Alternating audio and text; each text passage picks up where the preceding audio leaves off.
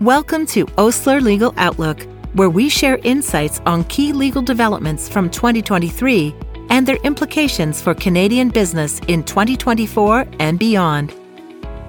In this article, Private to Public and Back Again, we look at the dramatic change in the number of companies that have completed initial public offerings in the last 6 years, how they are performing now, and examine the strategic considerations of a going private transaction. Canadian initial public offering (IPO) activity boomed from 2018 to 2021, with transaction volumes peaking in 2021. A sizable number of these IPOs were from technology-based companies that benefited from high valuations during the pandemic. By contrast, the last 2 years have been challenging for capital markets generally. This has especially been the case for many issuers that went public during the 2018-2021 period. A substantial number of these issuers are trading well below their IPO prices, making them potentially attractive targets to be taken private. Several issuers have already undergone such transactions. Others have announced strategic review processes, which often lead to sale or going private transactions. With significant share price declines, there is certainly a case for a number of new or recent public companies to consider a going private transaction.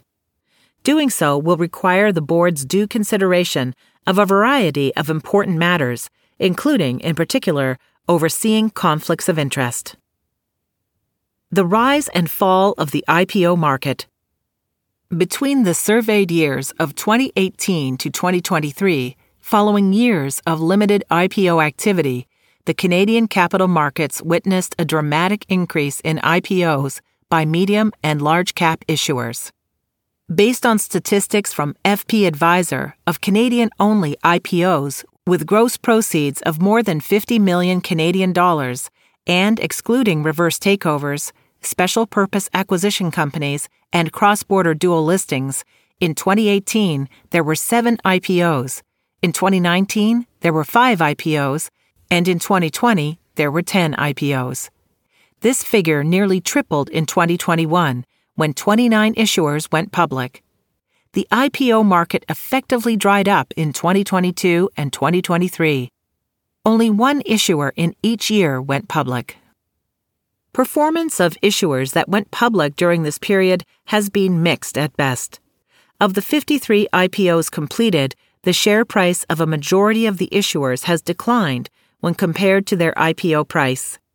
Of the 45 issuers that still remain listed as of the date of this article, 20 experienced a decrease in their share price of more than 50%. 13 experienced no growth or realized a decrease in their share price between 1% and 50%.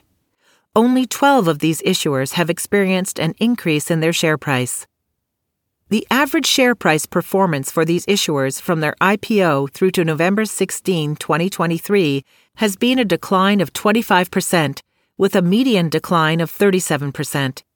Issuers that went public in 2021 have suffered more significant declines, with the share price performance from IPO to November 16, 2023, showing a 40% average decline and a 41% median decline. Going private transactions. Of the 53 issuers that completed an IPO during the 2018-2021 period, a substantial number have completed or are completing strategic reviews and reprivatizations. 11 of these issuers, representing 21% of the companies that went public during this window, have already gone private, are currently in the process of being taken private, or have been approached with a public take-private proposal. 5 issuers, representing 9% of the sample, have undertaken publicly disclosed strategic reviews. Of those companies that have either gone private or may be considering such a transaction, only 2 had experienced an increase in their share price since their IPO. The remaining issuers that went public during the IPO boom and subsequently went private or announced strategic reviews had experienced an average share price decline of more than 60%.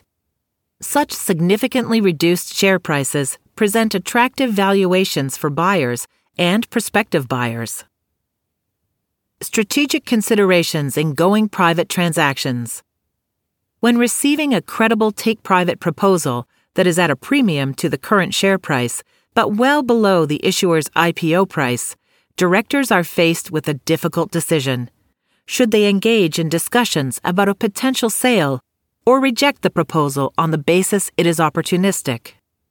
Arguably, the central consideration for the directors is assessing, on a risk-adjusted basis and with the assistance of external financial advice, the value of the proposal as compared to the value of the issuer if it were to execute on its standalone strategy, which may now be considerably lower than at the time of the IPO. Another relevant consideration is the extent to which the shareholder base has turned over since the IPO. For example, how many IPO investors remain shareholders, having not sold their shares in the interim. A shareholder's cost basis will often inform their subsequent expectations. If a majority of the company's shareholder base has recently acquired their shares, while the issuer experienced a depressed share price, they may be more inclined to support a proposal that offers immediate liquidity at a premium to the price at which they bought their shares. Frequently, going private transaction proposals are made by insiders of the company, such as senior management or controlling shareholders, who may, with the aid of a financial sponsor, propose to take the company private. These transactions raise particularly challenging board dynamics and legal issues. A target board will need to be mindful of the conflict of interests and potential informational advantages that any insider may possess when compared to minority shareholders. One relatively common feature of IPOs from the 2018-2021 period was the use of dual-class share structures. These structures typically provide two classes of voting common equity securities. Commonly, founders and early sponsors would hold multiple voting shares, and sometimes even a controlling interest, while public shareholders would invest in subordinate voting shares with lesser voting entitlements. Dual-class share structures raise important process design questions in the context of a take-private transaction. For example, the holders of the multiple voting shares will have considerable influence over the outcome of the transaction and may have interests that differ from the broader public shareholder base. Indeed, several of the reprivatizations that have already occurred have involved founders or significant shareholders rolling their equity into the go-forward private company. In Canada, going private transactions that involve differential treatment of an insider are subject to enhanced procedural protections that are designed to protect the interests of minority shareholders. These procedural protections are codified and set out in Multilateral Instrument 61-101, Protection of Minority Security Holders in Special Transactions, MI 61-101. MI 61-101 is intended to ensure all security holders are treated in a manner that is fair and perceived to be fair where the interests of related parties differ materially from the interests of minority shareholders. This can address a variety of conflict considerations, including rolled equity valuations and employment entitlements, such as equity compensation and change of control payments. While the procedural protections applicable to a particular going private transaction will depend on its structure and the availability of any exemptions, they typically include the need to obtain a formal valuation from an independent financial advisor, enhanced disclosure requirements, and a requirement to obtain approval of a majority of minority security holders.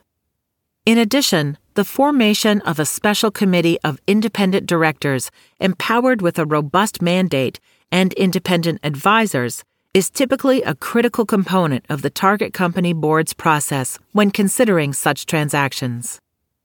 A well-designed, robust process is critical to the successful execution of any going private transaction, and in particular where insiders are involved. Staff at various provincial Canadian securities regulatory bodies actively monitor and review material conflict of interest transactions on a real-time basis for compliance purposes, and with a view to identifying and addressing public interest concerns. In order to avoid transaction execution risk and delay, boards of directors need to adopt rigorous processes and ensure that the issuer's disclosure can withstand heightened regulatory scrutiny. Conclusion. As a majority of companies that went public between 2018 and 2021 continue to trade well below their IPO prices, we expect there will be additional strategic reviews and take-private transactions involving these issuers in 2024. These processes and transactions attract significant market attention and can also attract regulatory scrutiny. Issuers and their boards of directors need to have careful regard to the complex requirements under corporate and securities laws that are specifically designed to provide protection to minority shareholders in such going private and related party transaction situations. Osler Legal Outlook is brought to you by Osler Hoskin & Harcourt, LLP. Osler is a leading national law firm with a singular focus: your business.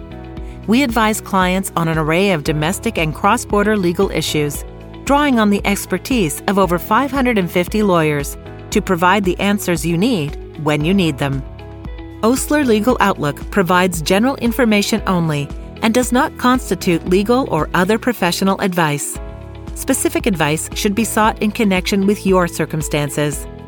For more information about Osler, please visit our website at osler.com. For the full Osler Legal Outlook, please visit www.legaloutlook.ca.